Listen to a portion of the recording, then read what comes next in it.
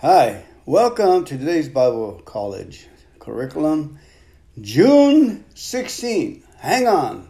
Article by Kenny Copeland.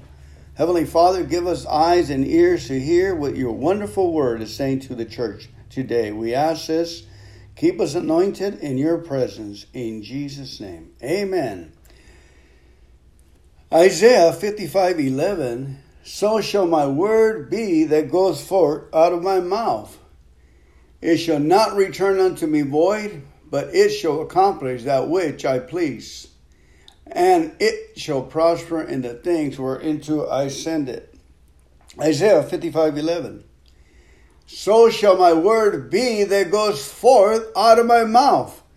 It shall not return unto me void, but it shall accomplish that which I please. And it shall prosper in the things whereto I send it. Isaiah 55:11. Did you know that the battleground for the problem you're facing right now is in your mind and in your lips?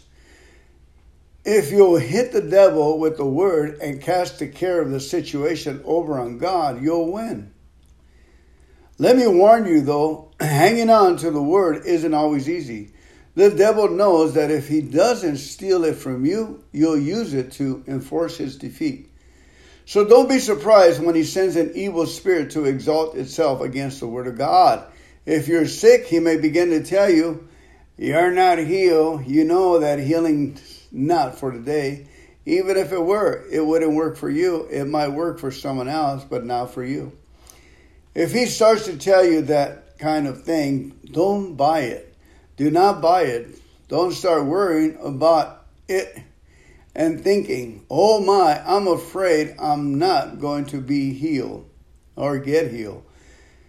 I sure don't feel healed. Why? I'm probably going to just get worse and worse. Remember this. Don't say that. It's the word that does the work, not the one holding onto it. It'll work for anyone who put it to work. It'll work for you just like it worked for Jesus when he walked on the earth. He told Satan, it is written, no matter what the devil tries to tell you, refuse to let go of the word. Tell him what is written concerning your situation. Let the word fight its own fight. It'll whip the devil every time. If you haven't tried that, try that. You know, if your head tells you, oh, they're going to throw you out of your house, say, no, the word of God says he will cover me with his pinions, and he will cover me with his angels, and whatever I do shall prosper. No weapon formed against me shall prosper. That's what the word of God says. He says, I'll always be with you. I am your God. Be still and let me show you that I am God and there is no other. Amen. We have a powerful, powerful God, folks. So let's get on with the program. Let the word of God do its work by meditating and speaking towards the problem. If the problem is talking to us, we talk back with the word. We read the word to our problem. The problem is not the problem. The solution is the solution. The solution is what melts the problem. Psalms 19 verses 7 through 14 says, the law of the Lord is perfect, converting the soul. The testimony of the Lord is sure, making wise the simple. The statutes of the Lord are right, rejoicing the heart. The commandment of the Lord is pure, enlightening the eyes. The fear of the Lord is clean, enduring forever. The judgments of the Lord are true and righteous altogether. More to be desired are they than gold, yea, than much fine gold. Sweeter also than honey and the honeycomb.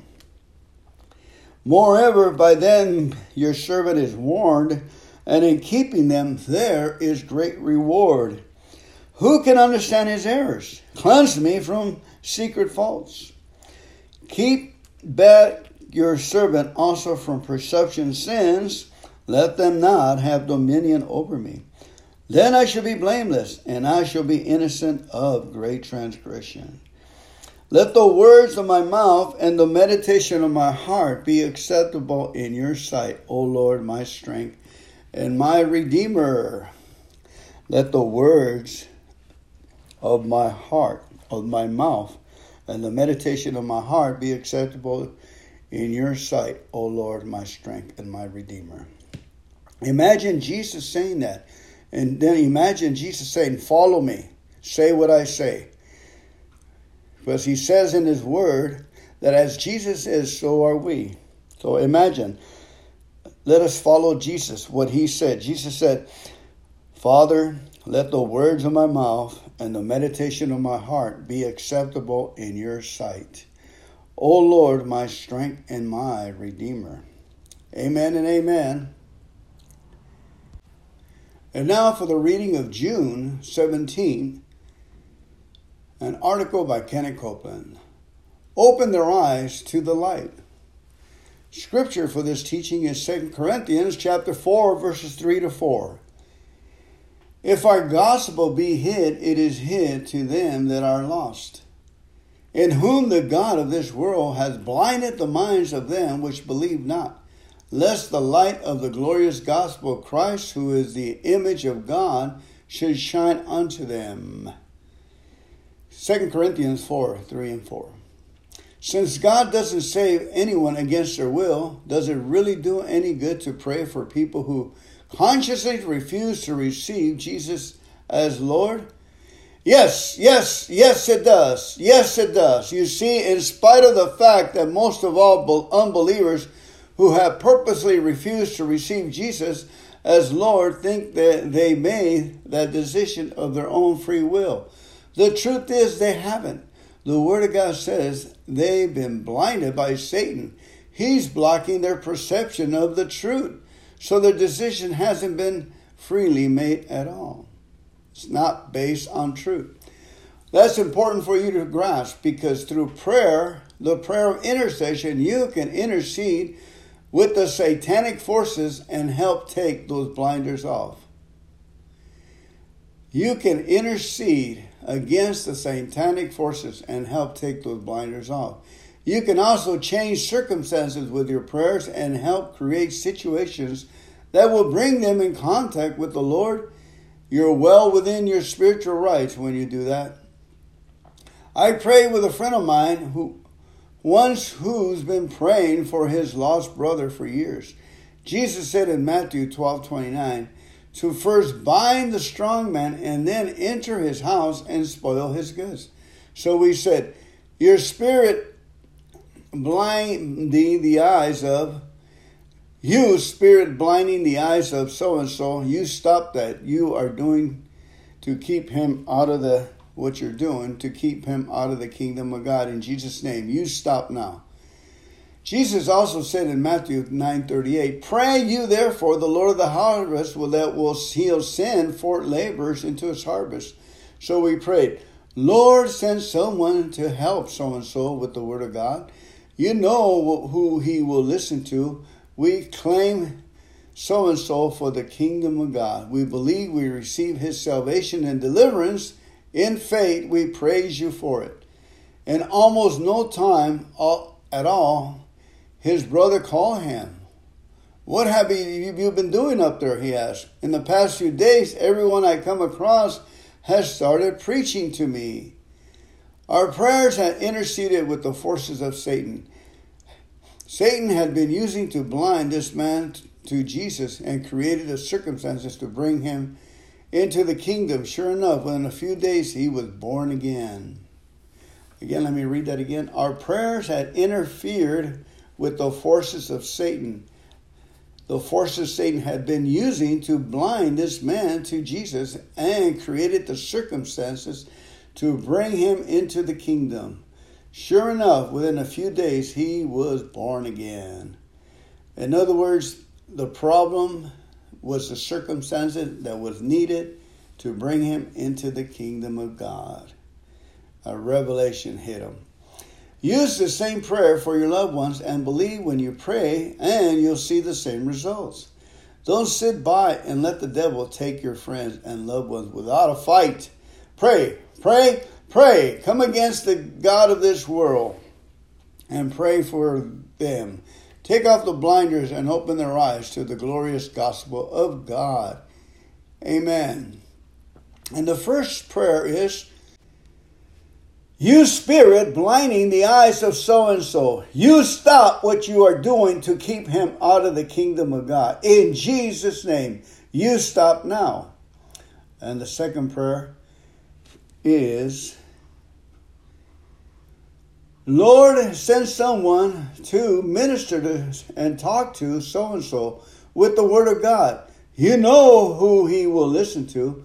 We claim so-and-so for the kingdom of God. We believe we receive his salvation and deliverance. And in faith, we praise you for it and thank you ahead of time. Amen and amen. And the scripture reading is 2 Corinthians chapter 4, verses 1 through 7. Therefore, since we have this ministry, as we have received mercy, we do not lose heart. But we have renounced the hidden things of shame, not walking in craftiness, nor handling the word of God deceitfully, but by the manifestations of the truth, commending ourselves to every man's conscience in the sight of God. But even if our gospel is veiled, it is veiled to those who are perishing, whose mind the God of this age has blinded, who do not believe, lest the light of the gospel of the glory of Christ, who is the image of God, should shine on them. For we do not preach ourselves, but Christ Jesus the Lord, and ourselves your servants for his sake, for Jesus' sake. Verse 5. And now let's move over to June 18. Another article by Kenny Copeland. Discover what grace can do. And with great power gave the apostles witnesses to the resurrection of the Lord Jesus. And great grace was upon them all. Acts 4:33. Great grace was upon them all. Most of us don't have any idea what grace really is. Oh, we know some basic facts about it. We know we were saved by it, Ephesians 2:8. But we don't even begin to understand the real power it can release in our lives now, today. If you want to get a picture of what grace can really do, look at what happened to the early Christians in Acts 4.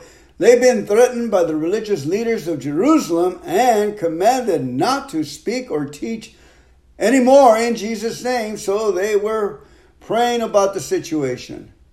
Roughly, what they said was, now, Lord, we've been threatened, but we aren't about to quit preaching and go hide out under some religious rug. Just turn the power up, give us boldness, and we'll go on. Do you know what happened as a result of that prayer? Verse 33 tells us, great grace was upon them all. Great grace, grace so powerful that when those believers received it, the whole building shook. Grace so great it enabled the apostles to work many signs and wonders among the people, Acts 5:12. Then one story alone should be enough to convince you that grace is not just some abstract spiritual state of mind. Grace is real. It's powerful. It provides the supernatural power to make things happen. Now, do you want to know something really exciting? The Bible says that same grace that was available in the early Christians in Jerusalem is available to anyone who's ever sinned and fallen short of the glory of God. Thank you, God. That means you and I qualify. If the devil's been threatening you lately, follow the example of those early Christians. Get in prayer and say, Lord, I don't care what the devil and his bunch say. I'm not going to back down. I'm going to keep on talking and living by faith. And I am going to do it boldly. So just turn up the power. Amen. I guarantee if you're sincere about it, he'll do it. And you'll begin to discover what great grace is really all about. Amen. Additional reading is Acts 4:8-33. Chapter 4, verses 8 to 33. Please go ahead and read them on your own, and let's pray. Heavenly Father, we thank you for today's reading. We thank you that you are our Father. You have the best interests in mind. Thank you, Lord God, that you cover us with your arms and your hands, and you keep us safe in the blood of Jesus Christ. And we thank you that we say to ourselves, well, there's no threat. Why should you be praying? Lord, because you're holding back those threats. You're holding back those evil spirits. And we can help. We can clap our hands and say, hallelujah, praise the Lord Jesus Christ. Jesus is master. All power belongs unto my Lord Jesus Christ. All power belongs unto my Savior. All power belongs unto my friend, Jesus Christ. Amen and amen. I go clapping and saying that all day long, and I'm helping the angels and the atmosphere and the things to change for the glorious church of Jesus Christ. In Jesus' name, amen. Have a wonderful day, family. Stay